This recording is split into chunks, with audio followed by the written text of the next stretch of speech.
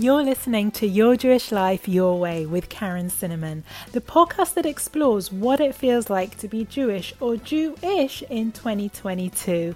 On the show, we divulge all of the secrets and know-how to being confident in celebrating and living your Jewish life your way, with easy, simple ways to embrace your mishpacha through the traditions and rituals you've been dying to learn more about. So save your kvetching, we are talking less Jewish guilt and more Jewish joy here on out. Yalla, forget about the right and wrong ways to be Jewish.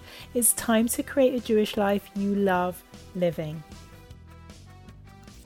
Hello, welcome to today's episode. It is so good to have you here with me today. I've got a fabulous episode for you, and it's just great to be in your company. I hope you're doing well and you're having a wonderful day. Your day's just about to get so much better with today's episode, because I got to sit down with the amazing Molly Tolsky, who's the founder and editor of the Jewish Culture site and awesome Instagram account, by the way. Follow it if you're not already following.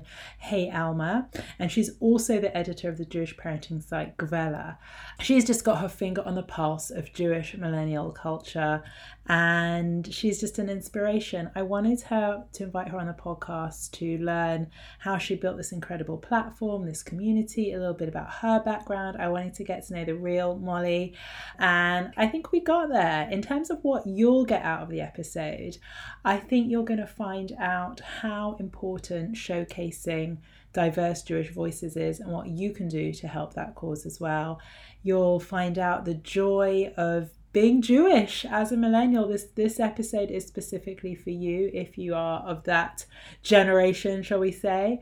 And it's just a great fun time. We talk a lot about Molly's life growing up. She had an incredible music themed Molly Palooza bat mitzvah. How fabulous is that? She even had a choreographed dance to Welcome to Miami, Will Smith. And yes, we've got a link to her bat mitzvah photo in the show notes. So let's get on, let's dive in and get ready to have a fabulous 40 minutes with me and Molly. Here we go.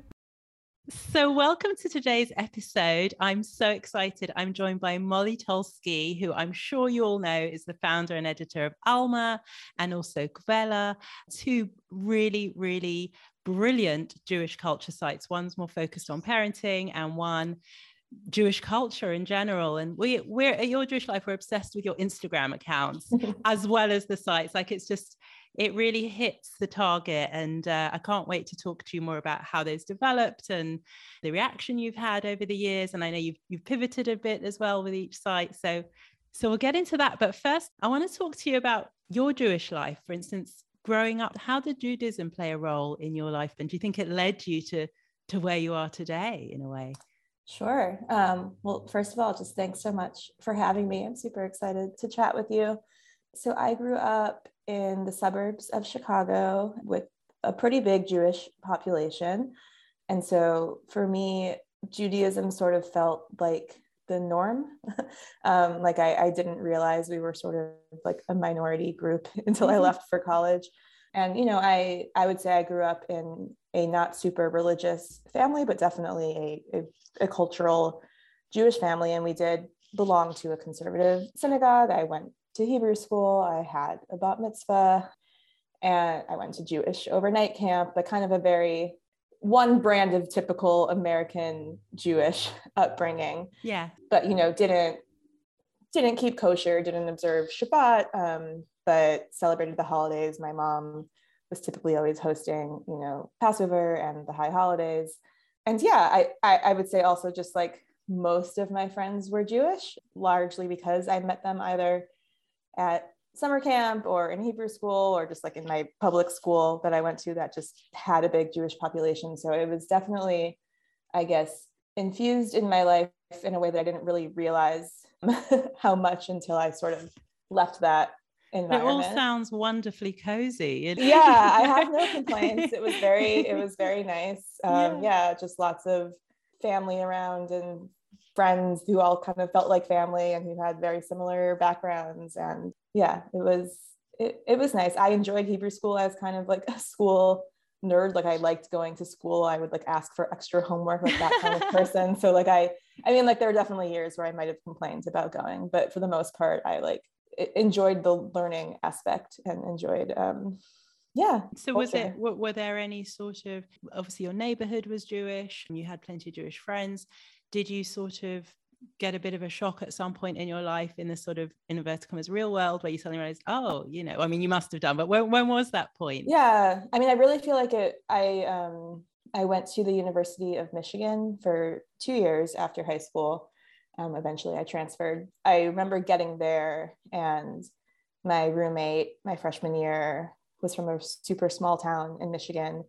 And she was like, I don't think I've ever actually met a Jewish person before. And I was like, wow. And I had probably never met somebody like her before who had not met a Jewish person before.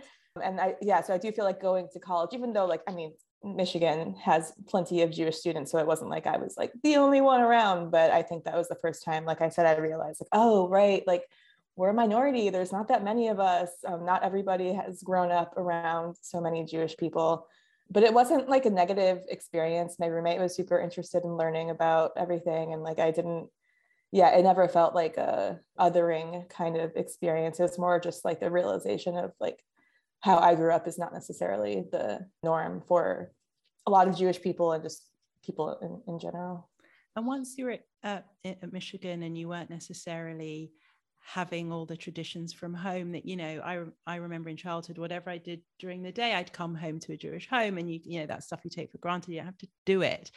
Did you lean into it yourself in your own way once you left that sort of cozy Jewish hub, or did you just sort of take time out and just sort of rediscover your own way of doing things? Yeah, I didn't really do much, to be honest. In college, I remember, so like I said, I transferred from Michigan, and part of my issue there was I had a really hard time making friends, just like finding my people. It was difficult. And I remember my mom telling me at some point freshman year, like, why don't you go to like a Hillel meeting, like maybe meeting other Jews will help. And I did go to like one like kind of casual, I think it was maybe like a Shabbat, like pizza night. And I just like, even there, I just like didn't really click with anyone. And I was like, this just isn't speaking to me at this time. So I really didn't, I did not lean in. I didn't really do anything Jewish. It's funny, isn't it? It's not like, oh, here's a Jewish pizza night. It's a funny one, isn't it? I felt exactly the same at some university things. I hate to say it, but it almost repelled me, some of those things. It was like, no, this isn't me.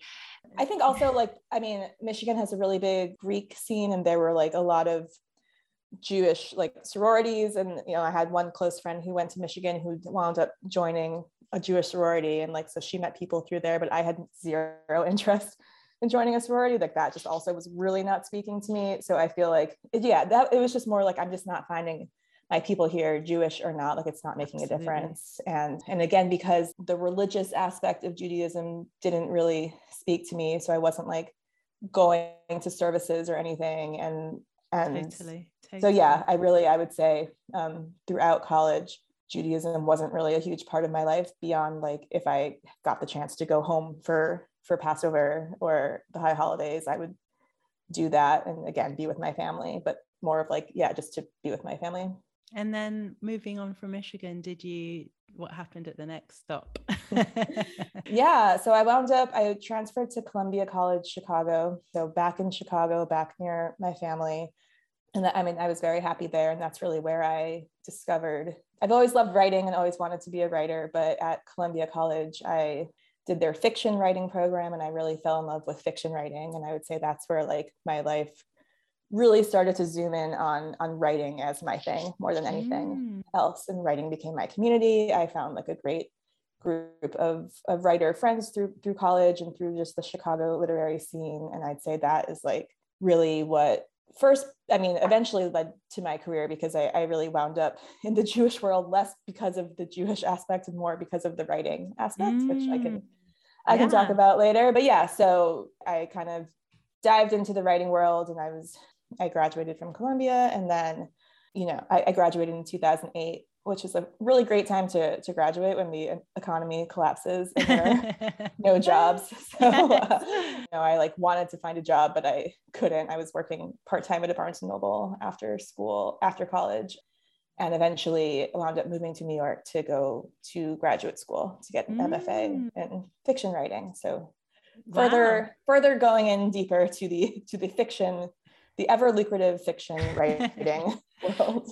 And how did you find New York? Because, I mean, I can only speak as, based in London. Whenever I've been to New York, it's like, it's so Jewish. I love that, on the buzzers, there's all these Jewish surnames. Like, you're just never going to feel like that in the United Kingdom ever. How did it feel for you relocating to New York? I mean, I think I moved to the least Jewish part of New York. I went to Sarah Lawrence College, which is in Westchester County in Bronxville, New York. So I moved to Bronxville, New York.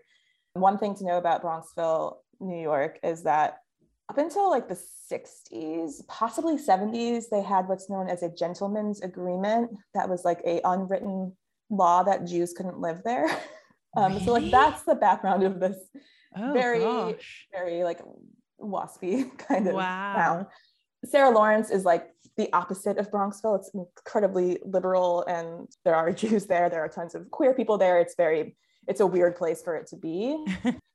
So when I first got to New York in Westchester, it wasn't like I was suddenly in this like Jewish world. Though I do remember, I mean, I feel like the biggest difference for me between like growing up near Chicago and then living near New York is that I would like go into Brooklyn. I would be going to like writing events, and like it would be right up against Hasidic Williamsburg. And I had never really seen like Hasidic Jews before. Like I grew up with secular, like cultural Jews like me. So like that was like, wow, like I felt like that was like entering a different world. And it was like very cool to see like obviously like I share the same religion with this group of people, but like feel like we're from completely different worlds. So that was very fascinating. Yeah. It sounds like you had this, wonderfully, like I say, in my eyes, sort of lovely Jewish cozy childhood. You never felt, it was just a wonderful part of life. But then moving away to these 3 different places you're telling me about, did you find your identity coming back to your things you particularly wanted to lean into or keep, now that you weren't living at home in the cozy home? Like, what parts of Judaism? Was it just good bagels in New York, or like what was it that you wanted to hold on to at that stage, or was it not? I mean, I did enjoy the bagels. I still enjoy the bagels. I mean, I think it did kind of slowly happen, and it also kind of happened because while I was in grad school is when I first got an internship at a soon to be launched Jewish parenting website. Oh, right. So it was straight after school. Yeah. So, so I was still in school, and I was interning for what was going to become Feller. It was like the summer before it launched. And I feel like I wound up there like accidentally, or like it didn't feel like a planned move to like enter this Jewish space, but I was. What was the ad like? How did it find you? My roommate at the time, who was a fellow grad student, like we were both looking for jobs or internships for that summer between our 2 years. And I remember like at one point she was at home on her computer, and I overheard her say like, "Oh man, I wish I was Jewish." And I was like, "What?" And she had found this listing for a paid editorial internship for a Jewish parenting website that like, just sounded like a good opportunity. And I was like, oh, like I am Jewish. I qualify. I mean, the ad didn't say you had to be Jewish, but you had to be like familiar with Jewish customs and rituals. And I was like, oh, like I fit the bill. It's paid. That's great. And I love that you weren't put off by like parenting stuff. Like, I can do it. Sure, I'll write about it. I'll write about that. That's the thing. It was like, it's not like I like read that. I was like, oh, this is the perfect job for me. Like, I was 23. So like, I wasn't, considering becoming a parent for a while, but again, it was paid. And that was important to me. And, but I love that attitude, because so many of us at that age entering into the real world have that imposter syndrome of, oh, but I couldn't do it. I'm not a parent. I'm not interested in diapers and things like this. Right. I can, and I love that you just, and this is what opened it all up for you. Yeah, I know. I'm so glad. It's a great life lesson. I love that. Chance. So I wound up interning for Feller that summer, and then throughout my second year of grad school, I worked there part-time. I really like clicked with my boss, who's still my boss over a decade later, Debbie Colvin, who's now the editorial director of 70 Faces Media that runs Feller and Hey Alma. But I surprisingly liked it. I thought like it would be a summer thing and I'd move on, and I really enjoyed it. I enjoyed working with writers who were sharing like very personal stories. And even though like I, personally wasn't relating to them on like a parenting level, just like on a writing level, on just like a personal, like, yeah, on a personal level, I was just like moved by people's willingness to kind of put out these very vulnerable stories out into the world. And it was fun to learn just about like how online publications worked. And I think more than anything too, it was just like I saw this online community forming, and I had never really been a part of an online community before. And it was just very cool. Like I saw people making friends over the internet, and like sometimes they would meet up in real life and be like real friends, and sometimes they would just remain friends online. And yeah, I and feel I'm like guessing at that point, that was before sort of, so often now, is it websites supporting the Instagram account, or is it the Instagram account supporting the website? And I guess what was nice at that point was it wasn't about Instagram, it was about the content. Yeah. And yeah, you were creating something. So does that mean that it was niche enough that it was just Jewish parenting? The fact, was it like there were tons of parenting websites, but there were no Jewish parenting, or did it kind of micro niche beyond? Was it specific types of Jewish parents, the content you were creating? I mean, the real impetus for the site was that like it was kind of the boom of parenting websites. So it launched in 2010. So yeah, it was like ahead of its time. Scary Mommy, and like all of these parenting sites were like really, really booming. The concept, which is I hate this term, but like the concept of mommy blogging was like, honest parenting, a big thing. Yeah. But there were no Jewish ones. And I know Debbie was the founder, who I mentioned, is the founder of Kveller. And like, she had just had her first baby and felt like she couldn't really relate to a lot of the other parenting websites. And yeah, wanted to kind of form one that like would just more speak to her and her friends and people like her. And so the idea was Jewish parenting, and and however you want to define that, however Jewish you feel, or however big of a part of your life it is. I mean, definitely probably, geared more towards like slightly less religious. Like it wasn't necessarily speaking to like an Orthodox Jewish audience who kind of already have that built-in community, but more like Jewish parents who don't really have a Jewish community, who might not belong to a synagogue, or who might not know where to find fellow Jewish parents, but who like kind of crave that connection, especially during that time of like becoming parents. I can imagine it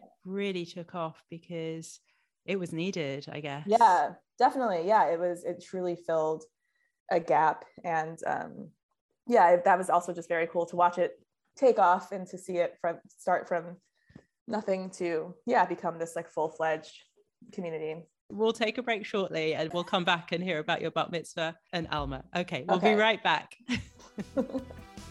Just want to take a moment to invite you over to my place. That's my Jewish community, Smashing Life, a place for everyone, Jewish or Jewish, to feel welcome. It's a non-judgmental Jewish community that nourishes and empowers you and gives you everything you need to feel Jewish at heart and supercharged in life, hosted by me, Karen Cinnamon. I'm going to hand over to one of our members, Jeanette, so you can hear what she has to say about Smashing Life. I love all the perks of being in Smashing Life, from the masterclasses to the resources to the discounts to the opportunity to crowdsource in the Facebook group. It all provides so many great benefits.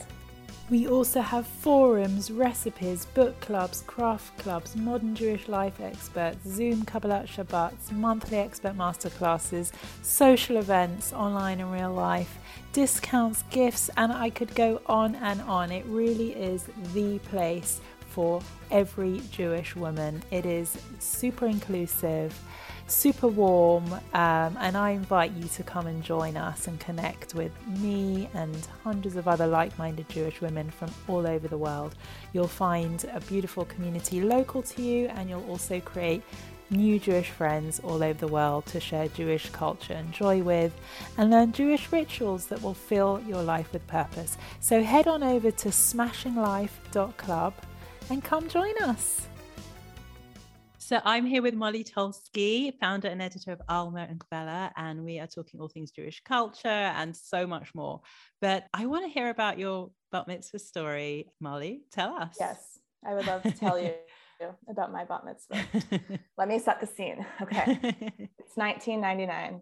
My bat mitzvah has a name, like the event has a name, and it is Molly Palooza. Oh, nice. I, at this point in my life, I didn't even really know what Lollapalooza was, like, which is a big music festival in Chicago. But my parents were like, "Oh, this is good, Mollypalooza." I was like, "Okay." So my theme was music. So every table was named after a different one of my favorite artists. I just realized I like totally skipped over like the actual service part. Like let's start with the creative details. Okay. It's fine. Okay.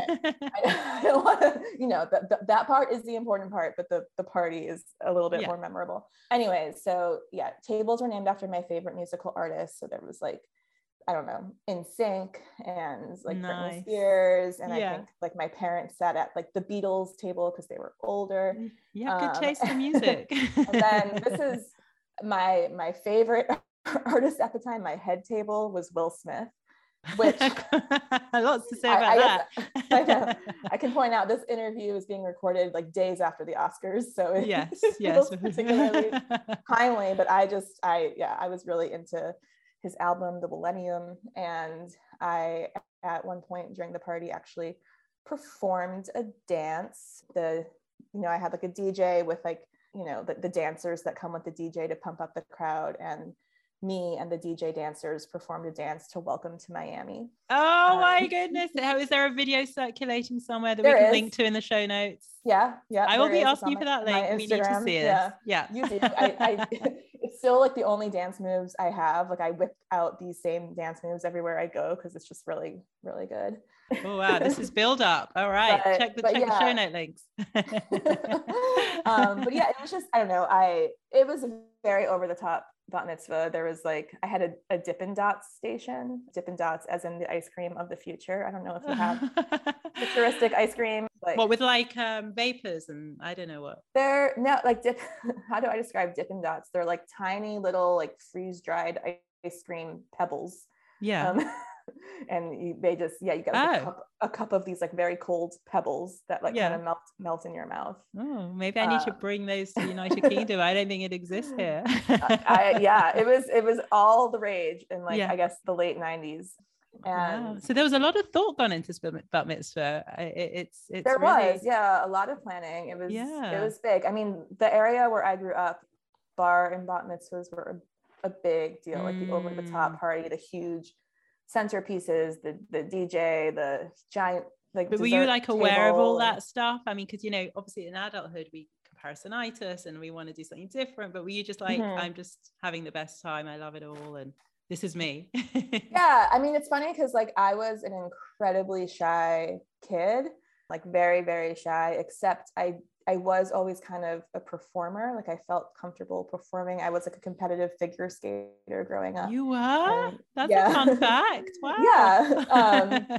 So yeah, like I had been used to like performing my whole life. So like, even though I was really shy in school and like in one-on-one with people, I could get in front of a crowd and dance to Welcome to Miami. And like, I was fine being in the spotlight of this huge ordeal. But then when it came time to like slow dancing with a boy, I was like terrified, like awful. And like, so yeah, it was a weird mix of feeling this huge party is for me and that's awesome, but also I feel like incredibly insecure.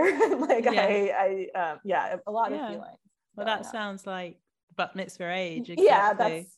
We're but it sounds like a party I wish I'd been invited to, I tell you that much. So should we fast forward to the 2010, 2011, what were we talking about before the break? How did interning for Kvela become your baby Alma? So like long story short, like with Kveler, I after I graduated from Sarah Lawrence, I was offered a full-time job there as an editorial assistant, and then I became an associate editor, and then eventually I think in 2015, I became the editor of Kveler, which like speaking of imposter syndrome, like being the editor of a parenting website when you're not a parent. And I definitely felt a lot of that, but I had also been kind of doing it for a while and was familiar with the content, and I learned a lot. So I was editing Kveler for a few years, and I think like I loved everything about it except for the fact that like I just couldn't personally relate to the actual topic at hand. And I think that's when kind of my brain started turning and I was like, what if there was some version of Kveller that I could relate to? You know, Debbie and I had been sort of over the years, like very casually talking about like, what if we started a new site for younger people and what would that look like? But it was just kind of this like idea floating around out there. And then I remember like a distinct, like, I think it was during maybe like one of my mid-year reviews, talking about the job and how I was feeling. And I kind of broke down in tears. And I just felt like I felt stuck in the position, in my life, like in my personal life. Like there was a lot going on where I just felt like I need a change. I loved the company and I loved my coworkers and I loved what I was doing. So I didn't want necessarily to leave and do something completely different. So Debbie really encouraged me. She's like, you should like really think about what this new site could be for younger people. Put a proposal together. Let's try to make it happen. And just like Debbie wanted to start Kveller because at the time she felt excluded from the mainstream parenting industry, did you feel somewhat excluded as a young Jewish woman from pop culture or anything like that? Was it a sense of feeling excluded, or that something was missing, or did you think genuinely it would be a good business concept? Like what was the feeling for you, apart from I'd like to do it on a personal level? I don't know if I necessarily felt excluded. Like sort of similarly, I feel like this was now the boom of like the women's websites, like Jezebel and The Cut and Refinery 29 and Bustle. And it wasn't necessarily that I was like, oh, like I cannot read those because I'm a Jewish woman and I don't relate. But it was kind of like none of them are totally speaking to my sensibility. And it did feel like, and there is nothing really out there. I mean, it's shifted a lot since we launched, but Alma really was, when I originally thought of it, was like for Jewish millennial women. Like it was specifically going to be like a women's site. And I felt like that just didn't really exist for that age demographic. And so, and, you know, I started very simply by like polling my friends and like, what do you read? Would you read something like this? Like, what kind of things would you want us to like talk about? And like, there just seemed to be a general interest. And like, that would be cool to have something that like is talking about our lives at that time, which is like relationships, dating, career, like figuring yourself out. You must have been so excited. Like it sounds like a dream. It adventure was, to create, to birth such a thing, and it was needed. And you were right. You were the ideal. You know. It was super exciting to like just kind of dive into like in writing classes. You always hear like write the book that you want to read, and I feel like it was very much create the website that you want to read. And I think it was really fun to just to start talking with other people in this demographic and kind of get the sense that there was an excitement for something like this. Did you have parameters in place that you had to sort of stick to, any criteria? Did you feel any sense of pressure that it had to achieve a certain amount of hits or like anything like that? Or was it genuinely a creative project in a way? I mean, the only pressure, I guess, was like we had to fund it somehow. Like we had to fundraise for it. 70 Faces Media is a nonprofit. So like anything we do, we're fundraising for. So that was like my first real task, put together a proposal that will get us money to do this. And luckily, you know, we got our original, like a planning grant from the UJA Federation of New York. And the timing worked out really well because they, at that time, they had just done like a huge study on like millennial Jews and what they want and what they're not getting out of whatever like the current Jewish offerings were. And they had found, you know, the main focus at the time as far as like engaging Jews of that age were things like birthright, where they're being taken out of their lives, you know, thrown into Israel for 10 days and then thrown right back. And so they found like what was really missing was like something that speaks to them more on an everyday level of like, how does Judaism, Jewish culture a part of your everyday life, and not something that's separate from what you're doing, but a part of it. So I was like, that's Alma. Like, that's what we want to do. We want it to be something that you can just, read every day, incorporate it into your everyday life, be on social media where you're already spending all your time. So we got our first grant from them, which was incredibly exciting. And then we could like really kind of just run with it. And I do feel lucky that there weren't a ton of parameters. I mean, we would set goals for ourselves and things like that, but it was really, let's see what happens. Let's see how it goes and experiment. And it went much better than I could have ever imagined. Truly, like it really.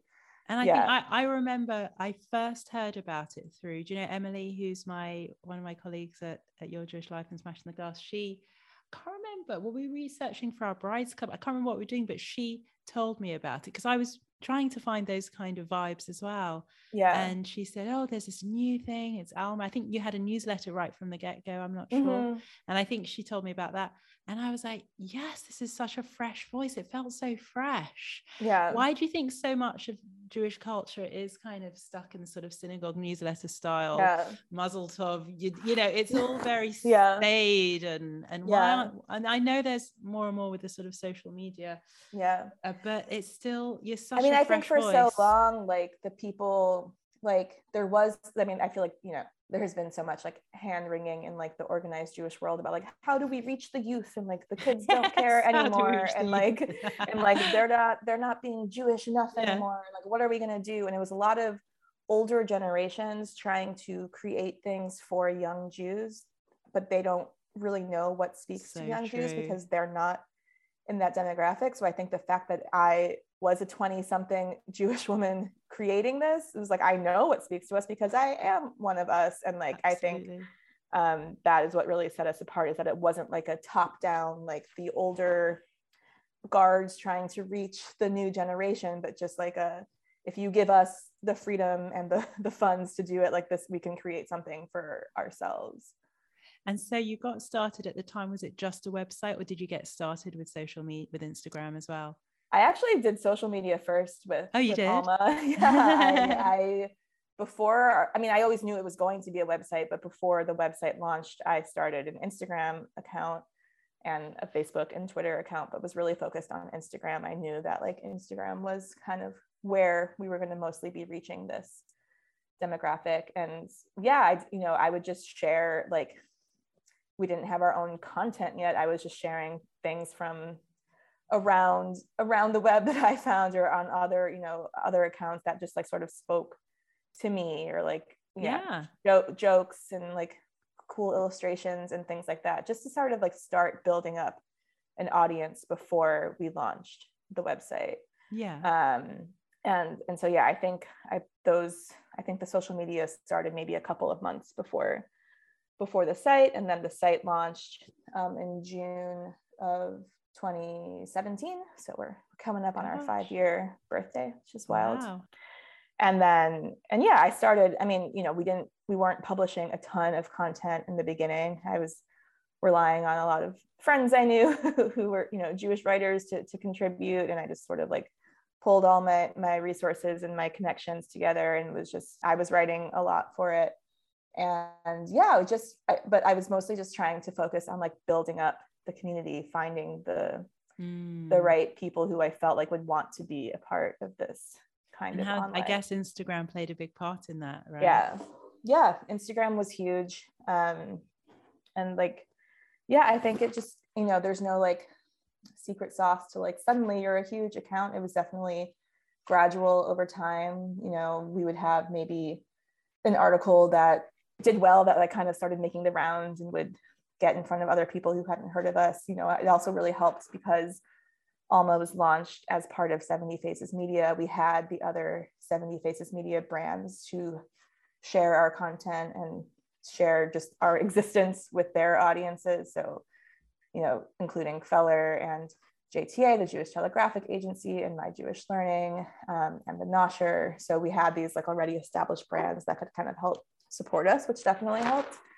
But really, I feel like, what works on Instagram is like, even you post a funny meme or a joke or something, and like people will tag their friends in the comments, like, oh, like this is so us, or like we were just talking about this. And like, that's always my favorite thing to see, because it's like, that's exactly what I wanted to be doing, was like speaking to people and like feeling like having them feel like, oh, like this represents us. This is like what we talk about and joke about. So and why is that so important to you personally, that sense of people like feeling like they're coming home, or like, oh, this is me, or that what does that do for you? Why is that your favorite thing?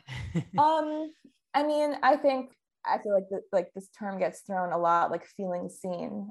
This movie made me feel seen, this book made me feel seen.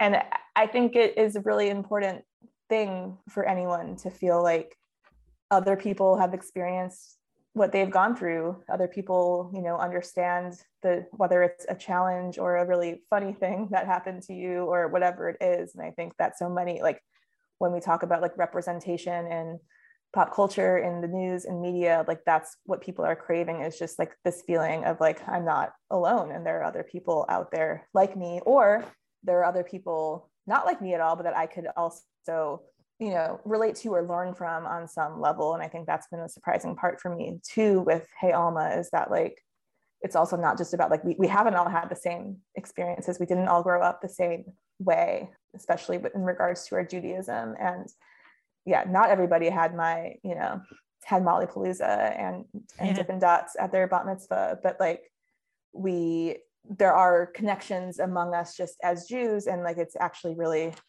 exciting to see where those meet and diverge. And yeah, I think like it's the same feeling I get from just writing in general, and like why I love writing and reading is like to read a book from somebody else's brain and they're explaining a feeling that you yourself have felt, that you thought you were the only one to have ever felt that, and then somebody's like written down in words, and it's like, what? Like this is insane. And that's what compelled me to be a writer. And I feel like that is a huge driving part of like in my career as well, is just helping people find those connections with each other. I love that so much. And it's that sort of, not paradox is the right word, but it's the sort of two things of sort of that feeling of being seen, coming home, feeling comfortable with, wait a sec, being Jewish isn't just one thing. It sounds like from your childhood to where you are now, you've learned through probably mainly your work, the luxury of what you do, how diverse being Jewish is. And I know that's one of the things you're known for, Alma, is showcasing and bringing to the forefront diverse Jewish voices. Was that something that you had a vision for when you started Alma, that you wanted to be super inclusive, very diverse, and show how diverse being Jewish can be? Yeah. Or is, rather, not can be. Right. Honestly, I wish I could take credit for like, yes, like I always knew that's exactly like what my goal was. But like, honestly, I didn't realize how that's right diverse the Jewish community was. Like I grew up in a very specific type of Jewish community around other people who were very similar to me. I didn't know really any Sephardic Jews or like very many Jews of color or Jewish converts, or like I didn't, I really, that has been a huge learning opportunity for me. And I think it just happened. I'm so grateful that it happened kind of naturally with Hey Alma. I think just because of the nature of like a community of young Jews, like I think the younger generations are more diverse than ever. And so I feel like, yeah, there was definitely a moment where I realized like, oh, like we have a real opportunity here to be a platform for these voices that aren't portrayed so much in the media or aren't really talked about so much in the organized Jewish world, and that like we really need to give voice to all these different types of Jews so that we can really prove how diverse we are. So yeah, I'd say like it happened naturally, and now it's like a huge like, like it is an effort we make to always make sure that we are trying to be as inclusive as possible. And it comes down to little things like even like the jokes we make on Instagram, like understanding like not everybody had a bat mitzvah or went to Jewish summer camp, like not everybody like had these same experiences. So making sure that we're like always trying to represent this wider array of like backgrounds and experiences. And I feel like incredibly lucky to have had my own eyes like opened to that, and then to be able to help push the Jewish community forward in that way. Yeah. You started it off because people like us wanted to be seen, feel comfortable with such an environment that didn't exist. And it's like you've extended it to be beyond just being Jewish, but being a Black Jew, being a queer Jew, to be seen in all those levels. And it's wonderful, and I bet challenging as well. I can just only imagine the kind of backlash comments you get a lot, sadly, within the Jewish community. I know that every single time, I mean, we posted on Smashing the Glass, our Jewish wedding platform, on our Instagram, a brilliant wedding of two guys who had a unicorn. They came down the aisle on a horse with a unicorn and a big Magen David, and it was so joyful. You can't help but just smile and feel the love. And I can't tell you how many unfollows and horrible comments, and the first few times happened, I was genuinely surprised, and now sadly come to expect it. So what's your thoughts on all that? Were you surprised as well, or were you less naive than me? I mean, having worked in the internet space now for over a decade, nothing surprises me anymore as far as like the kinds of nasty comments you get. And honestly, I feel like if we post something celebrating queer Jews and somebody's like, I'm unfollowing, I feel like good. Like you, like, this is not the community for you if that's how you feel. And I feel like where, you know, I do feel lucky. I mean, for the most part, I feel like the people who have kind of bought into Hey Alma are like the ones who kind of get it and want to be there and are there because we post so much about like queer Jews or, you know, like being more inclusive. And so, it's kind of like if people want to like weed themselves out, that's fine. Cause that's not the kind of person we want in our community. We want to be as open as possible, but not to people who are going to be judging others or holding these like bigoted views. So what about judgment within the community itself? Let's say patrilineal Jews or you know, there's a lot of people that think they know best and listen, you know, do you engage with that on your Instagram or your website, or do you just leave them be? That's how they are. Mean, I feel like super strongly about like I feel like very protective over like patrilineal Jews and interfaith Jews and people who maybe don't have the more traditional path to Judaism, and I want to make sure that they feel comfortable in our community. And so if people are making comments that they're not really Jewish, like that is something we would be like, no, that's not what we believe here. And like, I honestly, the intra-Jewish community fighting is like what bums me out more than anything else. Like as far as like what I've dealt with over the years, you know, it obviously like anti-Semites are horrible and like they're just, you know, like that's a more like black and white, like, yes, like you should not be anti-Semitic, but like when it's these like, when it comes from within our own Jewish community of judging other people as far as who is a Jew or who belongs here, like that just makes me so much more disappointed because we should be better than that. And I feel like we are kind of constantly trying to reaffirm that stance that like, no, like we do not judge other Jews based on how observant they are or who their, you know, parents are or like how they wound up being Jewish, that's something that I really try to like make very clear comes from like from Hey Alma itself, is like we don't like this is what we believe and like we won't kind of tolerate that kind of. And it is, I do feel like for the most part amongst our generation, you know, 20s, 30s, 40s, we are more feeling like that. It tends to be, I hope we're evolving, you know, ways of thinking, and that this is paving the way for deeper inclusivity as a whole within Judaism. But as we all know, 2 Jews, 3 opinions. But we're doing our bit.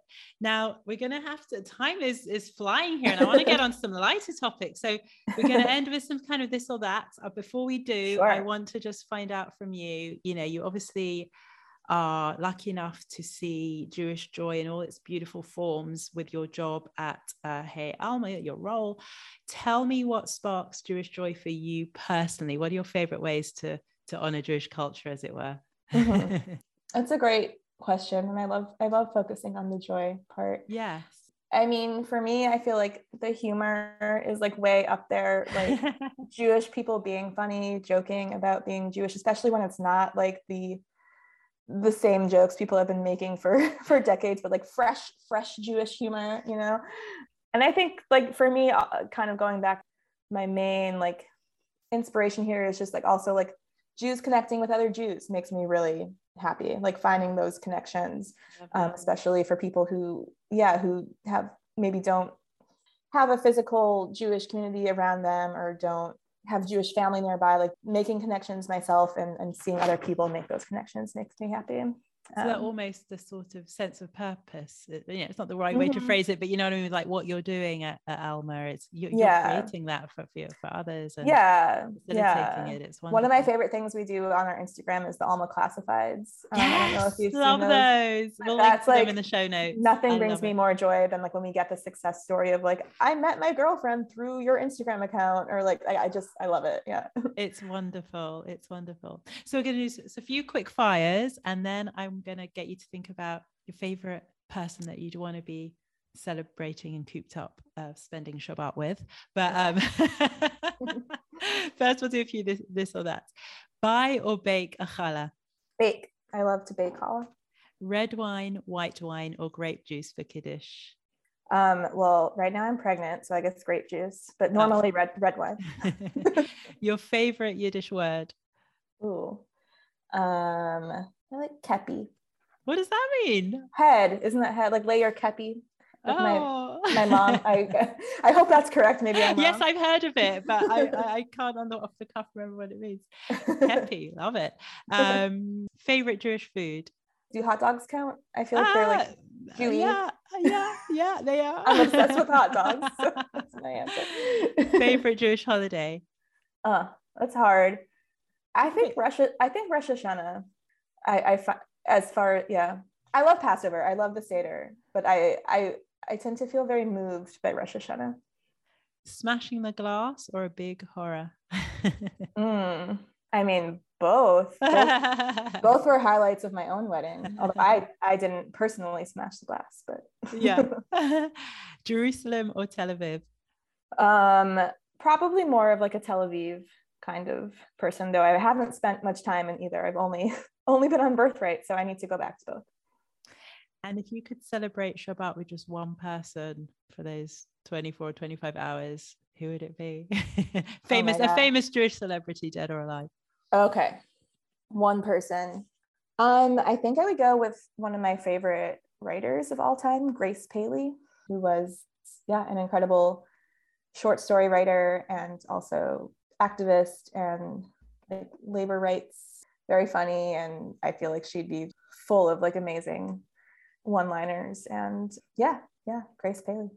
Oh, well, Molly, it has been so fun talking to you. I've always wanted to know more about, because it is a hugely for a niche audience. I think you've had such enormous success. I can't think of a sort of bigger impact really for our generation. Site and platform and community and everything that goes in, and it's so impressive. I've always wanted to interview you to get to know the backstory. So I'm one happy listener today, and I hope everyone who listens to the episode feels like they've got to know you a bit more, the women behind this incredible platform. So thank you for coming on today. Thank you. It was super fun chatting with you and thinking about these things. It's always really fun to take a step back and like tell my whole life story. And in chronological order. But we'll have to have you back on next year for sort of part 2.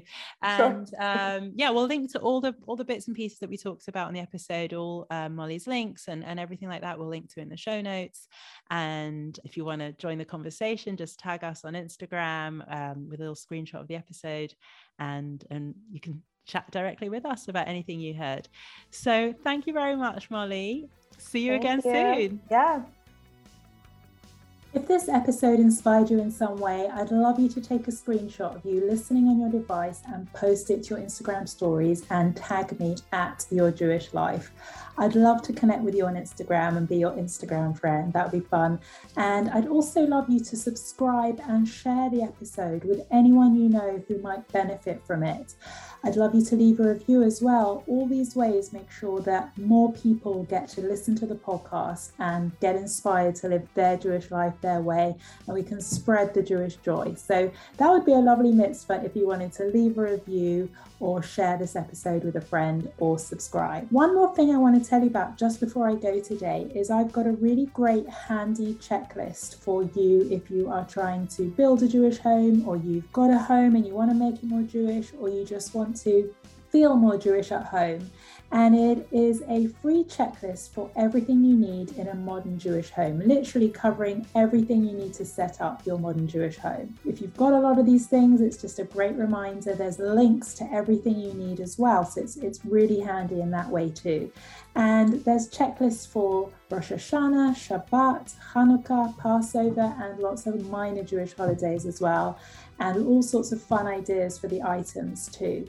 So just head to yourjewishlife.co/Jewish-home if you want to grab that checklist. That's yourjewishlife.co, that's .co/Jewish-home, all one word. And the checklist is for you, whether you're Jewish, Jewish, or becoming Jewish. Let me know what you think. Drop me a line on Instagram and have a great day.